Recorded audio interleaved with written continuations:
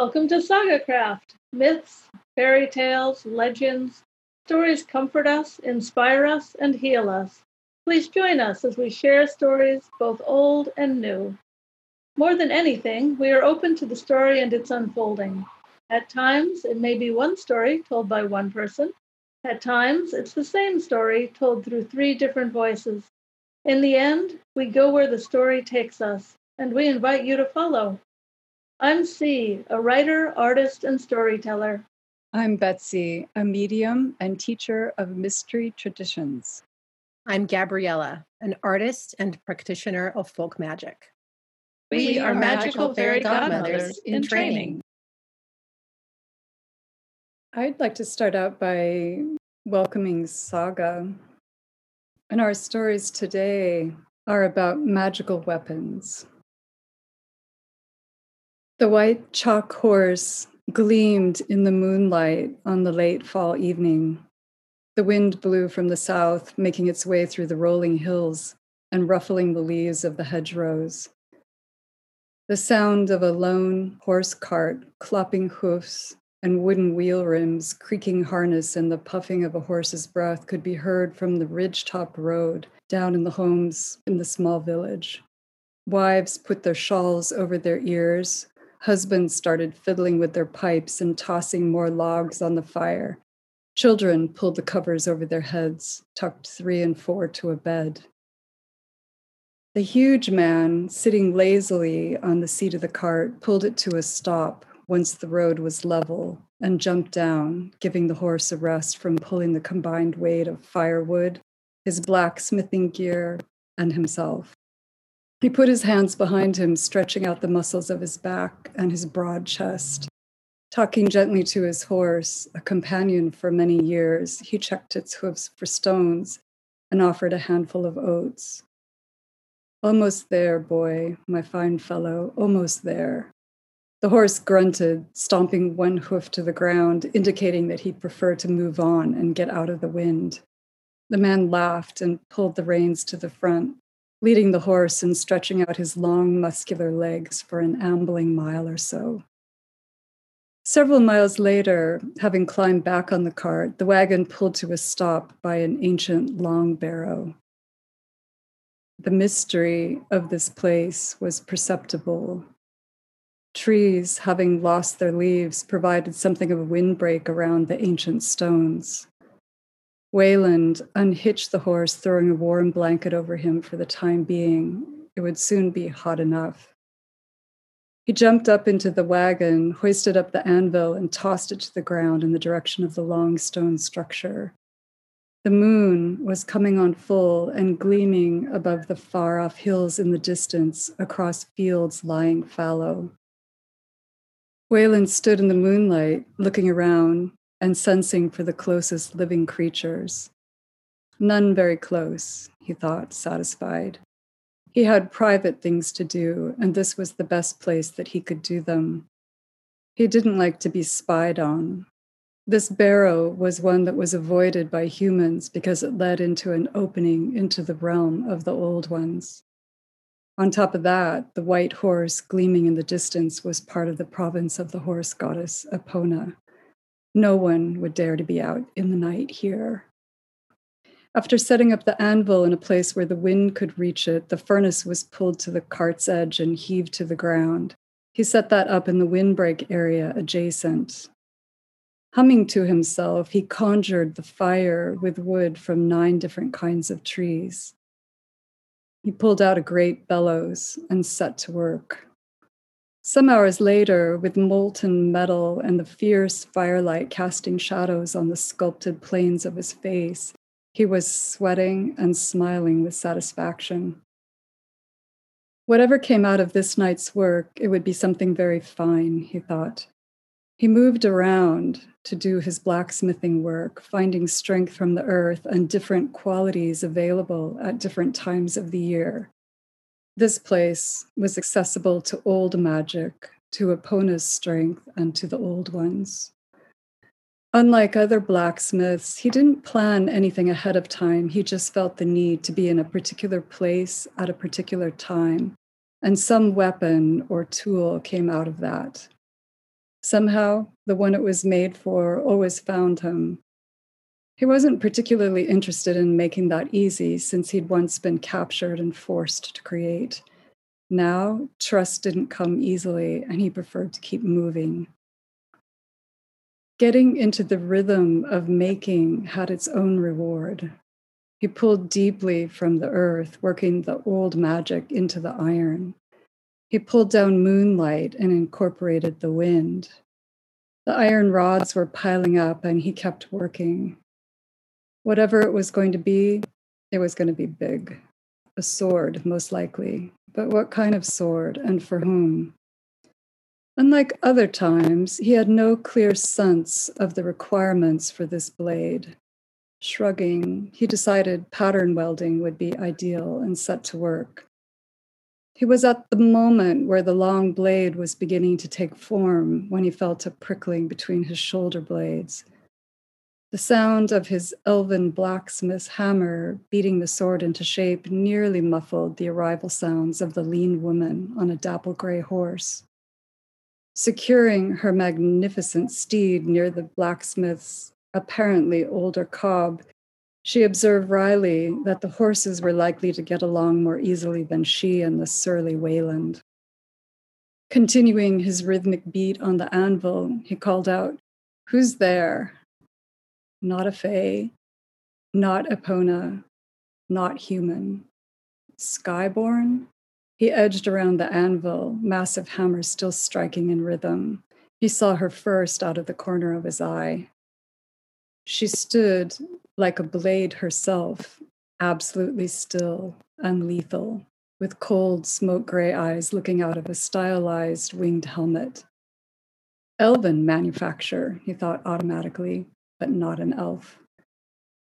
Certain of herself, but not of her welcome, she said, "Blacksmith, I have a need of you, or rather, of your help," she amended when she saw his curling lip. She was heavily armed with a sword belt, 2 swords, one long, one short, and knives strapped in her iron-shod boots. Not a fae. Her tabard over gleaming mail coat showed a vast tree with swans circling below on a pond. Valkyrie. Wayland felt hot anger and cold loss looking at her and remembering 9 years with a Valkyrie who simply left one day, never to return. She looked impatient as she saw the shifting story moving across his face and in his eyes, and the abrupt silence when he stopped swinging the hammer. "You dare?" he said coldly. "Or are you here for me?" Another realization flashing across his face. "Of course I'm here for you, but not to take you, in any sense of the word, blacksmith," she said evenly. "I'm not here about what happened before. I'm here about what happens now and what unfolds in the future. Do you dare come here as a Valkyrie after all she put me through? Well, I'm a Valkyrie, but in truth, I came here for a sword. For you?" he asked scathingly. She hesitated and then let her guard down infinitesimally. "I would love one of your swords. Who wouldn't? But as you see, I'm armed with sky metal. No, I want a sword for a hero yet to be." "At your own request or here at the will of the Allfather?" he asked, deciding the best path forward was to get down to business and get her gone. "As the will of the Allfather, blacksmith, as you have never understood, or you would have cherished your Valkyrie and then let her go." She had several tense moments of conversation with the blacksmith, understandable under the circumstances, before he nodded curtly in agreement. He resumed the pounding and beating of the sword, already pattern welded, while she drew out her own hammer and instruments. He shaped the sword, working quickly and with consummate skill. She poured a flask of water into the cooling barrel, which changed the texture and color of the water, shifting it to luminous, pale fire blue. When the sword gleamed silver, proud and deadly, he put it back into the flame and heated it up again. When it was malleable but still holding its form, he pulled it out of the flames and onto the anvil. She took up her own hammer, shaped like a mini Mjolnir, and moved into place over the sword and began a complicated incantation in an ancient tongue while stamping cuts onto the length of the blade. Eerie currents swirled from the ground below, wrapping her in a dark glow. Occasionally peering over her shoulder and letting her know when the sword needed to go in the fire again, Wayland watched as letters appeared in what looked to be an ancient language. He knew not to interrupt her as she worked, but tried to puzzle out what she was writing. Hard to tell as it kept changing. It seemed what she was doing was repeated 3 times in 3 different languages. When she finally completed what looked like a line of runes, she pulled another instrument out of the fire. This stamping tool allowed for less fine script, and with this, she hammered what were clearly large runes onto the blade that were bigger than the condensed and very fine script. These runes glowed with an eldritch light, and Wayland recognized the victory rune of the god Tyr. She put the blade back into the fire and pulled out her boot knife, slashing her forearm and dropping her blood onto the blade. Magic poured from her voice, which grew loud and harsh, and magic flowed from her hands into the blade until the script glowed and the larger runes blossomed with fire. Eventually satisfied, she passed the blade back to him and said, "Sign it with your mark." He complied, adding his own charm in an elven tongue, and passed it back to her. After flipping it from side to side to see it in its entirety, she intoned another chanted charm and plunged it into the luminous water. The rune script and solo runes all glowed, as did Wayland's mark, and then went out, leaving the blade silver and quiet. She pulled a large crystal bead carved with spirals and strung on a leather thong from her belt purse. Wrapping the leather cord around the hilt of the sword, she breathed more charms over the crystal. Awaken, Lifestone, were the only words that Wayland understood. She looked up into Wayland's eyes and said, "It's done." "What happens now?" asked Wayland. "We share some mead, and I give you a bag of gold and a special gift. The gift is sky metal, which I saw fall to earth long ago. I thank you for your skill, Wayland.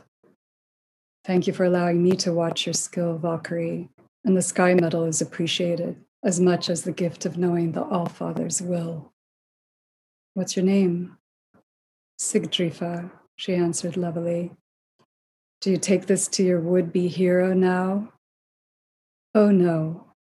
Now I throw it into the river to be found 1,000 years from now." Thank you, Betsy. That was really extraordinary and totally caught me by surprise, too. The end really caught me by surprise. I love so many things about it, just so many things, especially the tension. The tension to make something is there just through the elements, but the tension of those 2 talents coming together and meeting in this way, and how that infused the sword into something even more powerful. I love that. Thank you. As do I. I also love the resistance. Yeah. Maybe I identify with the resistance. And of course, all the descriptions were amazingly beautiful. I love how, in some way, we can look at these as opposing forces or complicated relationships between powerful beings, powerful people, at certain times have to work together for greater purpose, which shows such a high level of consciousness and responsibility and duty. I was inspired with the ending by a real sword that was found, I think, in the Thames. It did have the entire runes carved into it. Having heard about that, I've always wondered, how did it end there? What's the story of that sword? And today we find out. I think any sword that ends up in the lake for that many years, for hundreds, thousands of, or 1,000 years is magic. I also love the idea that there's always something that we need to bow to. The willingness to give over one's gifts.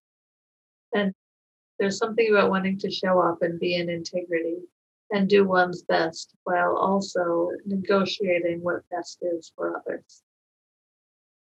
One thing I liked about this Valkyrie is that she just had a superb command of herself. And maybe by reaping all these different warriors over the years or decades or hundreds of years, thousands of years, who knows, she could talk to a powerful creature like Wayland, who's also known as Woland for those who maybe have heard of him that way. The long barrow actually exists, as does the white horse, and that long barrow is known as Wayland's smithy. And what does her name mean? Victory. Did you find yourself, Betsy, resonating with Wayland or Woland or with the Valkyrie herself, or both in a particular way? I think with both. I love the feel of Wayland being untrusting because having been captured before, to be on the move. But I loved his going where the impulses took him for the creations, that there was just such a sense of things flowing through him. And while he put his great skill towards things, he let the forces move him around too. And so, as you were saying, for him to then find himself in this tense situation felt like it was good for him. Yeah, it totally felt like it was good for him for listening. Yes. Good. I'm glad to hear that. Well, it felt like it was a triumph for him to be seen, to be witnessed, and to be unbound, but to be asked for his great work. So it feels like there's an element of liberation for him on some level. Much needed healing and liberation. Well, it feels significantly more vulgar. I think he was also liberated from the chafing he was experiencing against his own ego. That feels true as well. Yeah. Well, thank you very much for listening. Thank you. And now, C's story. Okay. I have no magical weapon to bring to council today. I'm not sure what I was thinking. I was content, or at least I thought so, ruling over the community, the land, standing on solid ground. I wanted change, that much is clear. I forgot myself, tripping over my own dream. That in itself is a forgetting. I'm not usually one for dreaming. It's my sister's department, and she needs no help. I handle the waking world. I can only chalk it up to twilight or dawn. It was both, a twilight that birthed the day. The problem was in skipping the night, allowing myself to dream under the sun instead of the moon. I didn't intend to sit there. I went for counsel, guidance, but he wasn't there. No one was there. How hard could it be? I didn't think. And in the absence of thought, absence of intention, I climbed the steps and sat down. Beauty, so much beauty. As soon as I saw it, I thought I should stop, but I couldn't. It wasn't so much that I lacked will as that some unconscious part of myself had will, had willed itself into action, an action I could not take back. There she was, in all her glory, a goddess of the liminal. She danced between the realms. I didn't know her then. I only knew I wanted her. It was, and was not, shallow. Clearly, she was beautiful, but it was more than that. She compelled me in ways I cannot describe, as if some part of my psyche had manifested her. That is within my power. Perhaps unthinkingly, I believed that it did, that she and I were a foregone conclusion. When I think of it, I feel sick.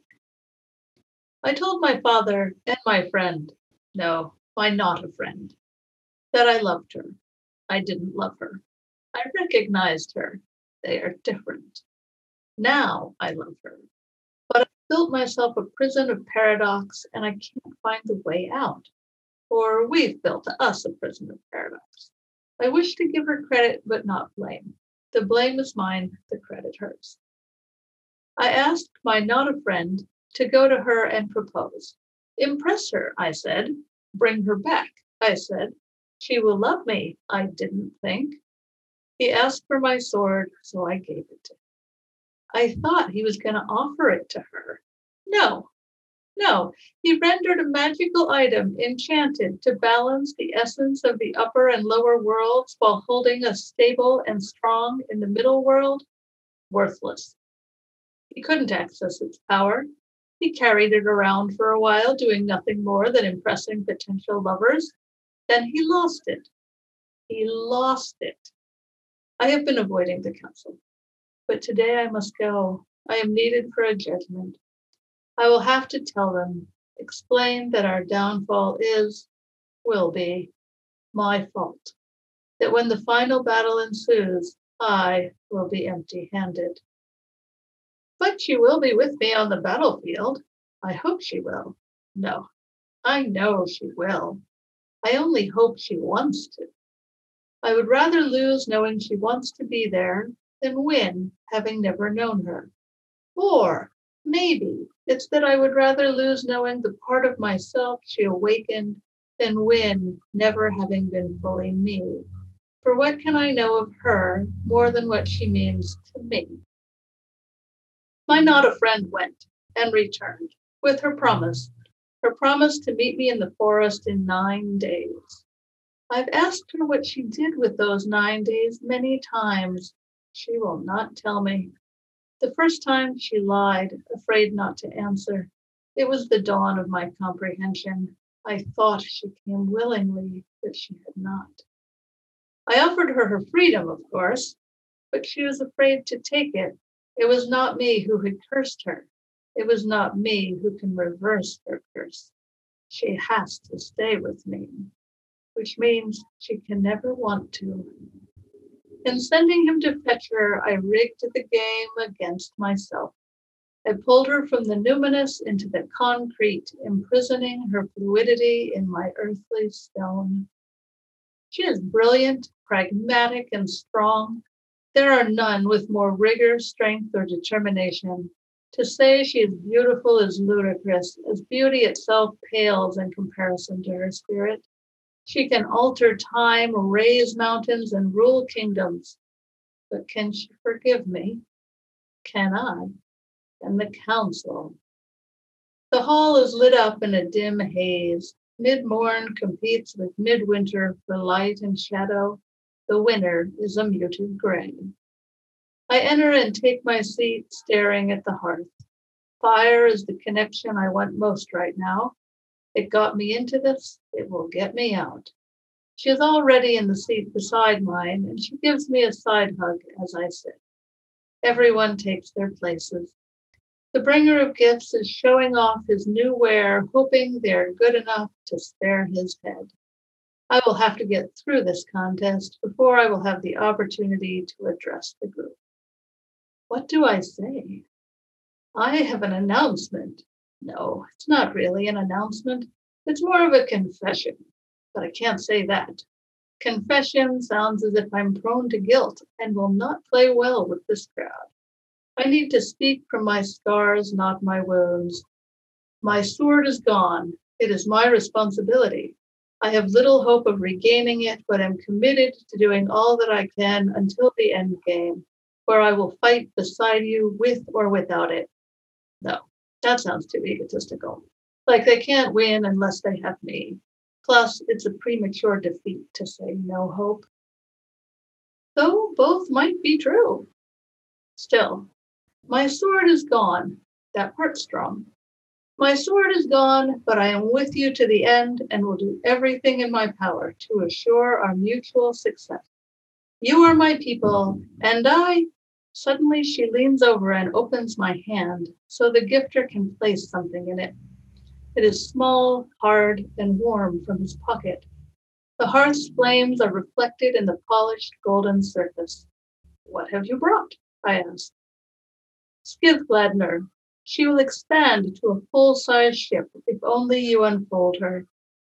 I stare at the sparkling nugget a moment before looking into his eyes, which oscillate between pride and pleading.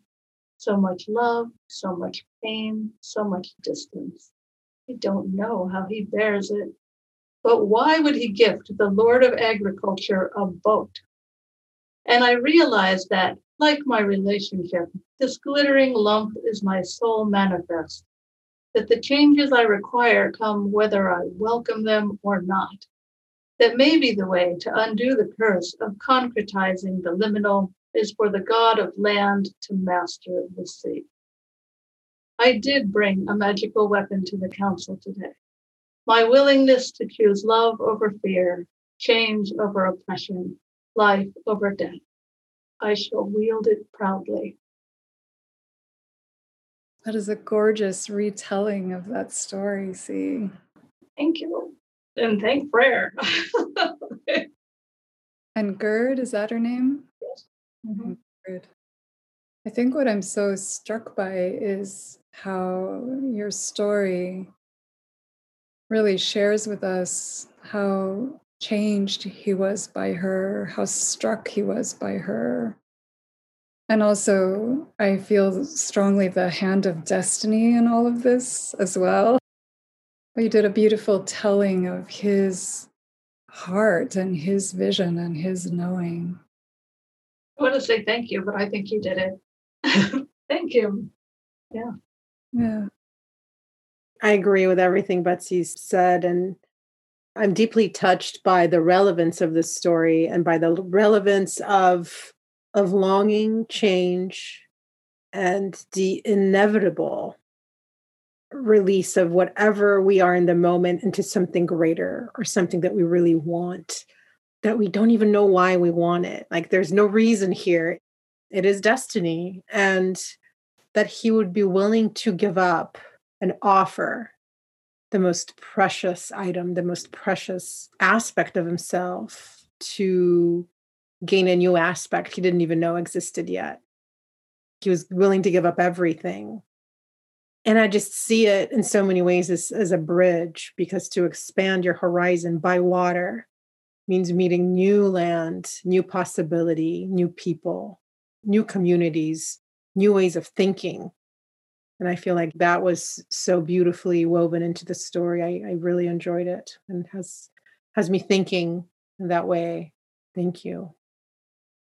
I also was intrigued by the lack of respect that his not friend had for the sword after wanting it, apparently, and how magical weapons, I think anything that's potentized is going to perhaps bring forward what's really there in the holder, the wielder, and also for the sword to leave that non-friend's hands. It's like that sense of it not wanting to be there with that person. That was my feeling as well. So like, I'm out of here. Yeah. Just lost, just gone. Maybe it's in the lake. I appreciate the vulnerability we see, the vulnerability and the questioning of love and whether or not he is truly loved. And that sort of, when we cast a magical spell for someone to love us that we want really badly, and if that comes to us, are we always going to be wondering if that would have happened? I was touched by the vulnerability of that moment as well, and that questioning. I think that's so true. I mean, at the point when the spell is cast, does the person really love you, or do they have to love you? And that becomes an agonizing question. Perhaps the ultimate price for casting such a spell. But to speak well for him is for him to know that what he thought was love in the beginning wasn't, but did indeed become that. And I think that's a good thing for a god of fertility and agriculture. How was it being with this story? Oh, great. I loved it. Great. I loved it. I love all of them. Well, I feel like I know them both much better than I did before. So thank you for that. And now, Gabriella. My story is called Janoschik and the Three Sisters. There have been many stories shared about me, carried and whispered by the wind that blew across the Carpathian mountain peaks. Stories of adventure, passion, danger, and courage, taking form in the smoke that rose around the fires where people gathered on cold nights.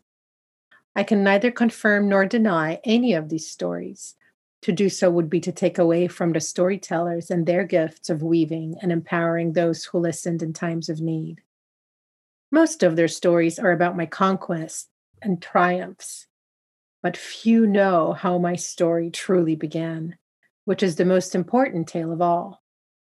The story of how I came to find who I was meant to be while I was wandering, lost in the woods.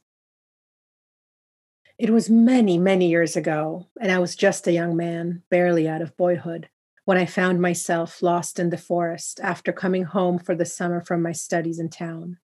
I wandered around for many hours and was met by the night, which came fast and caught me by surprise.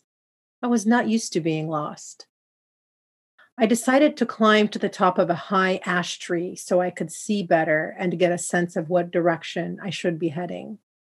The forest was thick and vast all around with no edge in sight. In the distance, a flickering light danced through the trees, and above the tree line, gray smoke. I threw my red cap in the direction of the light, climbed down the tree, and walked forward until I found my hat and, following its direction, came upon a small hut. I knocked on the door 3 times. An old woman opened it slowly and peered at me suspiciously. "Who are you and what do you want?" she asked sharply.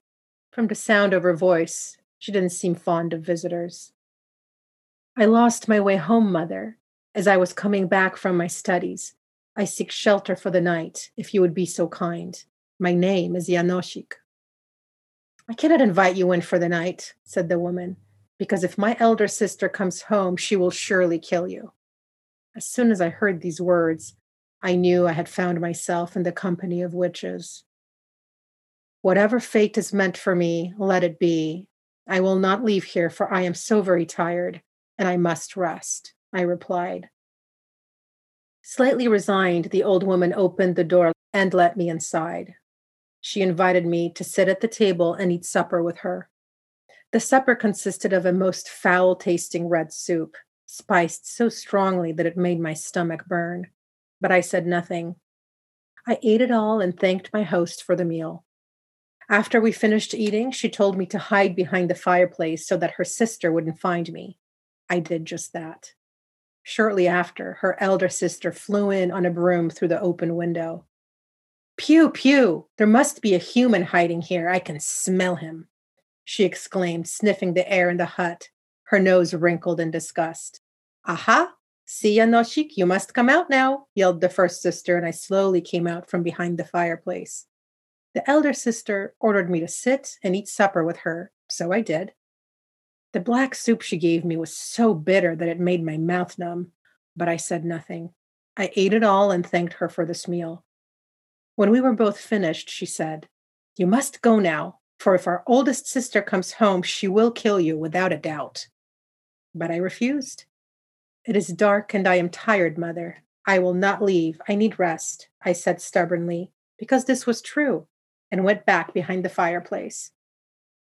Shortly after, the eldest sister came home. "Pew! A human! Where is he hiding?" she demanded. And once again, I emerged from my hiding place. As requested, I sat with the oldest sister and ate with her. The white soup she fed me was so sour that it made my throat want to close shut.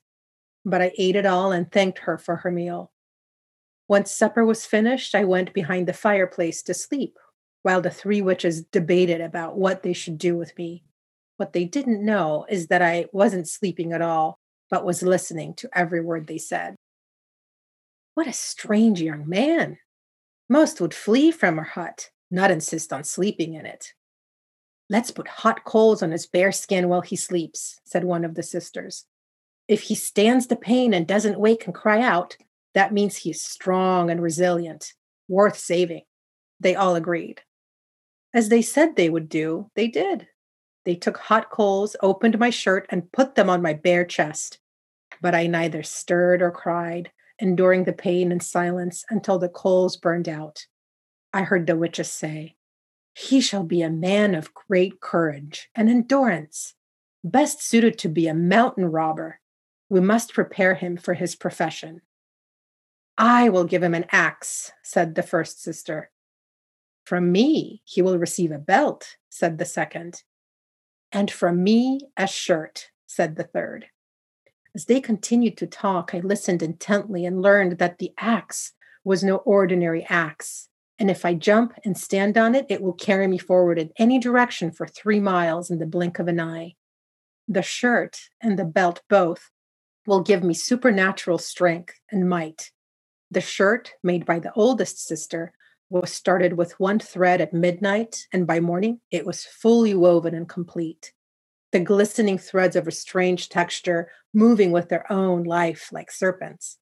The belt embroidered with extraordinary motifs, red like blood, with shiny buckles as bright as the sun.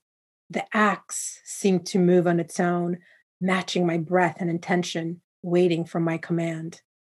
The 3 sisters gave me the gifts and explained, "You will not be a scholar or a priest. You shall be a mountain robber, which is why you need these items. The axe will carry you 3 miles in one jump and will protect you from danger. The shirt and belt will grant you extraordinary strength. You will become the leader of all robbers from this land. But before you can do that, you must first prove your worthiness and steal from your own father. If you do this, and your father does not recognize you, we shall bless your destiny in full." I bowed and thanked the 3 sisters, took the 3 gifts, and left the hut, the path home now easily found in daylight. I decided not to wear my new shirt or belt or travel by my axe, but had them packed in my traveling sack. Upon arriving home, I was joyfully greeted by my father. We sat and ate together, but I kept pretty quiet, as I had much to think about as I settled into myself and recalled last night's adventures. My father said he had planned to go to the market right before evening so he could get there by morning and buy a couple of cows for the farmstead. "Don't go, father," I begged, feeling the burden of my impending final task. "What if a mountain robber attacks you in the night?"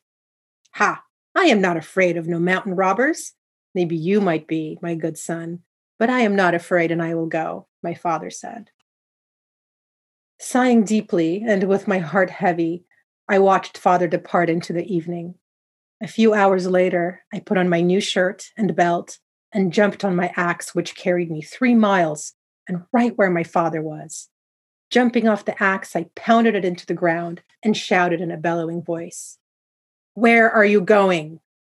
"To the market," he replied, his words trembling with fear. "Give me your money," I demanded, and father did just so. "Is that all of it?" I asked. Yes, all of it. I won't even have enough to get home," father replied. Hearing this, I gave him a few złotys, enough for the old man to get home, and flew away on my axe. I was home for hours when finally my father arrived back, tired and shaken. He did not recognize me at all from back in the forest, dressed in robber's garb, and now sitting quietly at the kitchen table, back in my school uniform. He didn't even blink. "Ah, my son, I should have listened to you," he said with regret. "I was attacked in the woods by a mountain robber. He took all my money, only left a few złotys so I could just get home." "See, father, I was afraid of this. Can you tell me about this robber? Did you get a good look at him? Notice anything particular about him? Do you think you would recognize him if you saw him?" I inquired curiously. "Oh, yes, I would recognize him anywhere," father exclaimed. "He was dressed in a most strange and terrible shirt and blinding shiny belt and had a giant, horrible axe. Just horrible, terrifying." As he told me this, I snuck into the corner of the house where he couldn't see me, changed into my robber's attire quickly, and jumped out in front of him. Did he look anything like this? I asked. Oh, yes, yes, he yelled. Just like this. How can this be? I couldn't help but laugh and fetched the pouch with money I took from him earlier and returned it to him. Beloved father, it was me you saw in the woods. I will not be a scholar or a priest. I am now a mountain robber, and I will be the best mountain robber and leader these parts have ever known. Bless you, Father. Be well and healthy. It is time for me to go now and start my new life. With those words, I departed, heading to the mountains, knowing that I passed the last test the three sisters set for me, and I was ready to become the leader of mountain robbers. In no time, I was just that. It was so easy. I found myself 12 talented and strong robbers, the best companions I could ask for. Each of them had unique gifts and strengths, but none of them matched my own. Together, we gained quite a reputation in these parts. Under my instruction, we only robbed the rich, never attacking the poor. As a matter of fact, we usually gave what we stole from the rich to the poor to balance the scales. This, of course, enraged the rich and powerful, and they were always out to kill me, but I had no fear of death. And no matter how hard they tried, I always got away. My axe was fast like the wind, faster than any horse. My shirt, woven with the magic of supernatural threads, protected me from any kinds of attack. The belt, enchanted by the currents of destiny, fueled by my courage, deflected whatever stood in my way. My destiny, like my weapons, was blessed by the three mothers, the three sisters, and the powers of the woods that grew vast and thick all around. Thank you. That was a very fun story.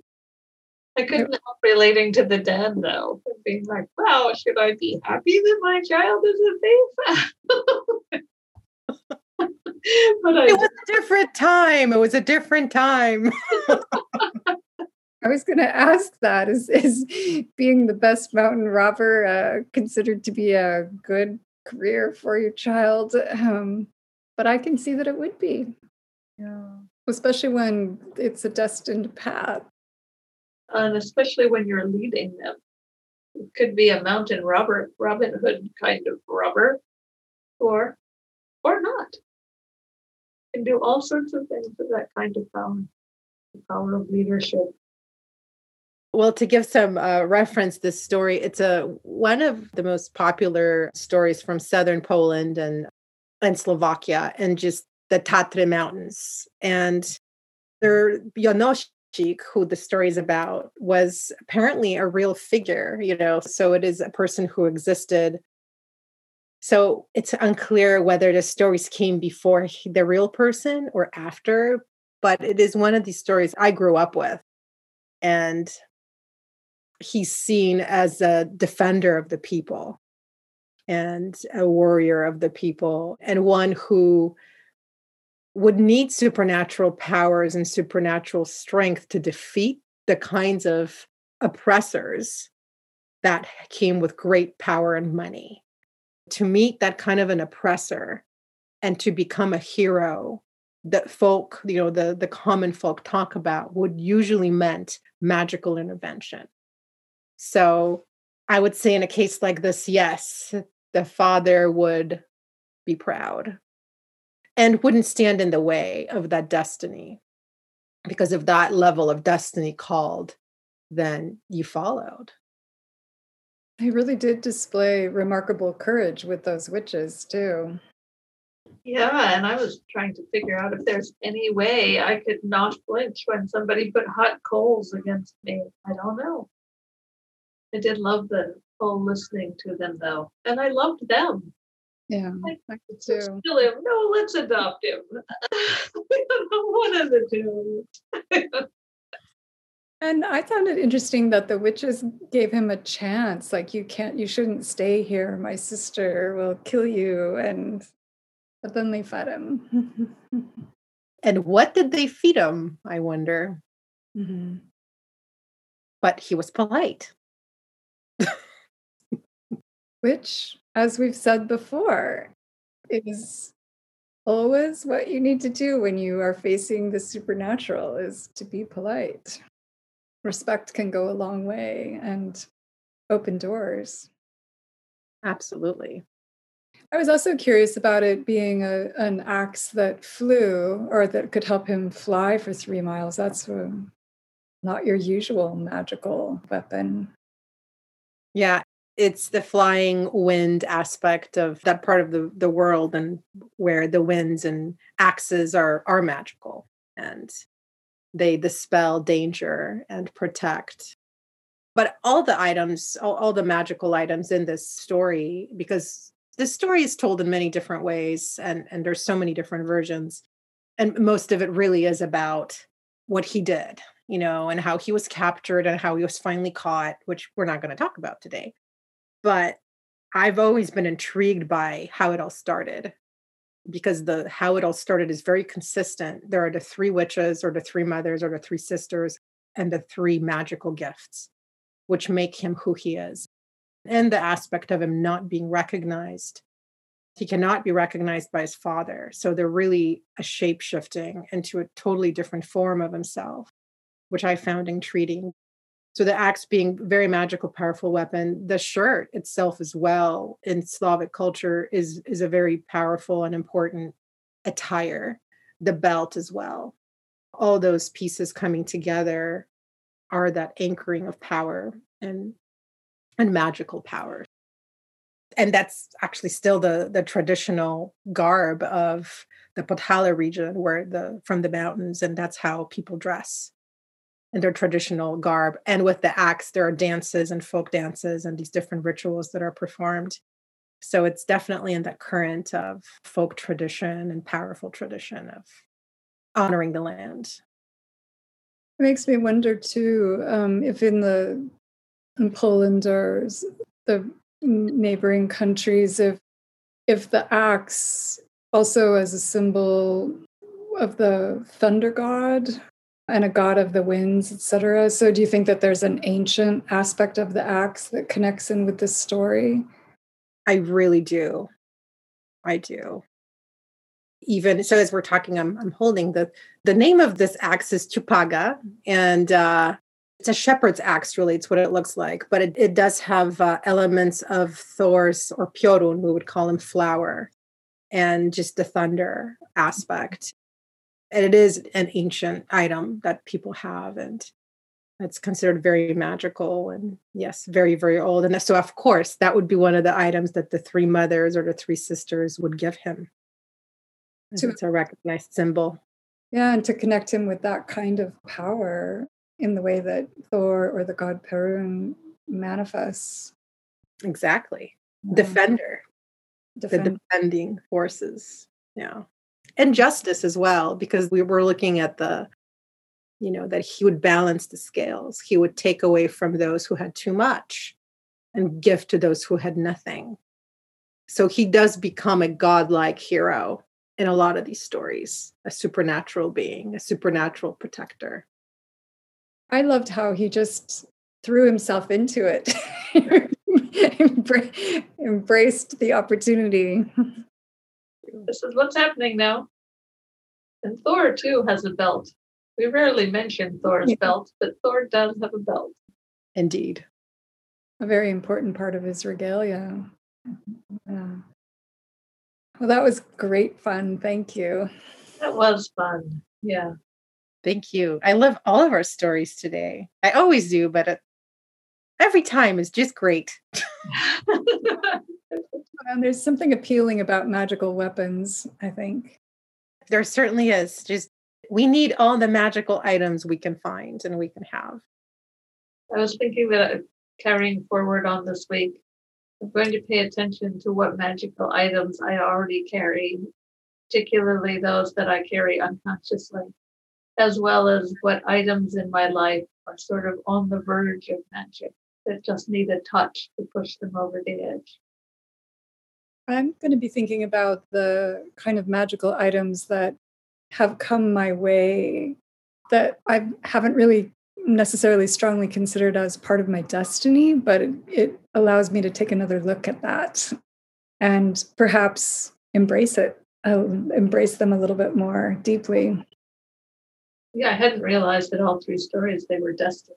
All three stories, they were absolutely destined. Right. And I think that aspect of destiny and courage to meet destiny, and the third part being the weapon, whatever that may be, or magical item that is infused by both courage and destiny, triple strength, triple power, triple protection. I will be looking at that too. Is am I willing? Am I willing to show up for this magical item? Especially if one is presented to me or given to me. What is that person seeing? What is destiny seeing that I'm not? And really opening up to that and saying, yes, thank you. I will. I will. Because I think in each story, there was a strong sense of commitment. And what happens if something magical comes our way and we not only accept it and embrace it, but commit to that path and that destiny? Blessings. Many blessings. So look around you and notice what kind of magical things have come your way. And special thanks to the fantastic Zoe Magic for her phenomenal editing skills.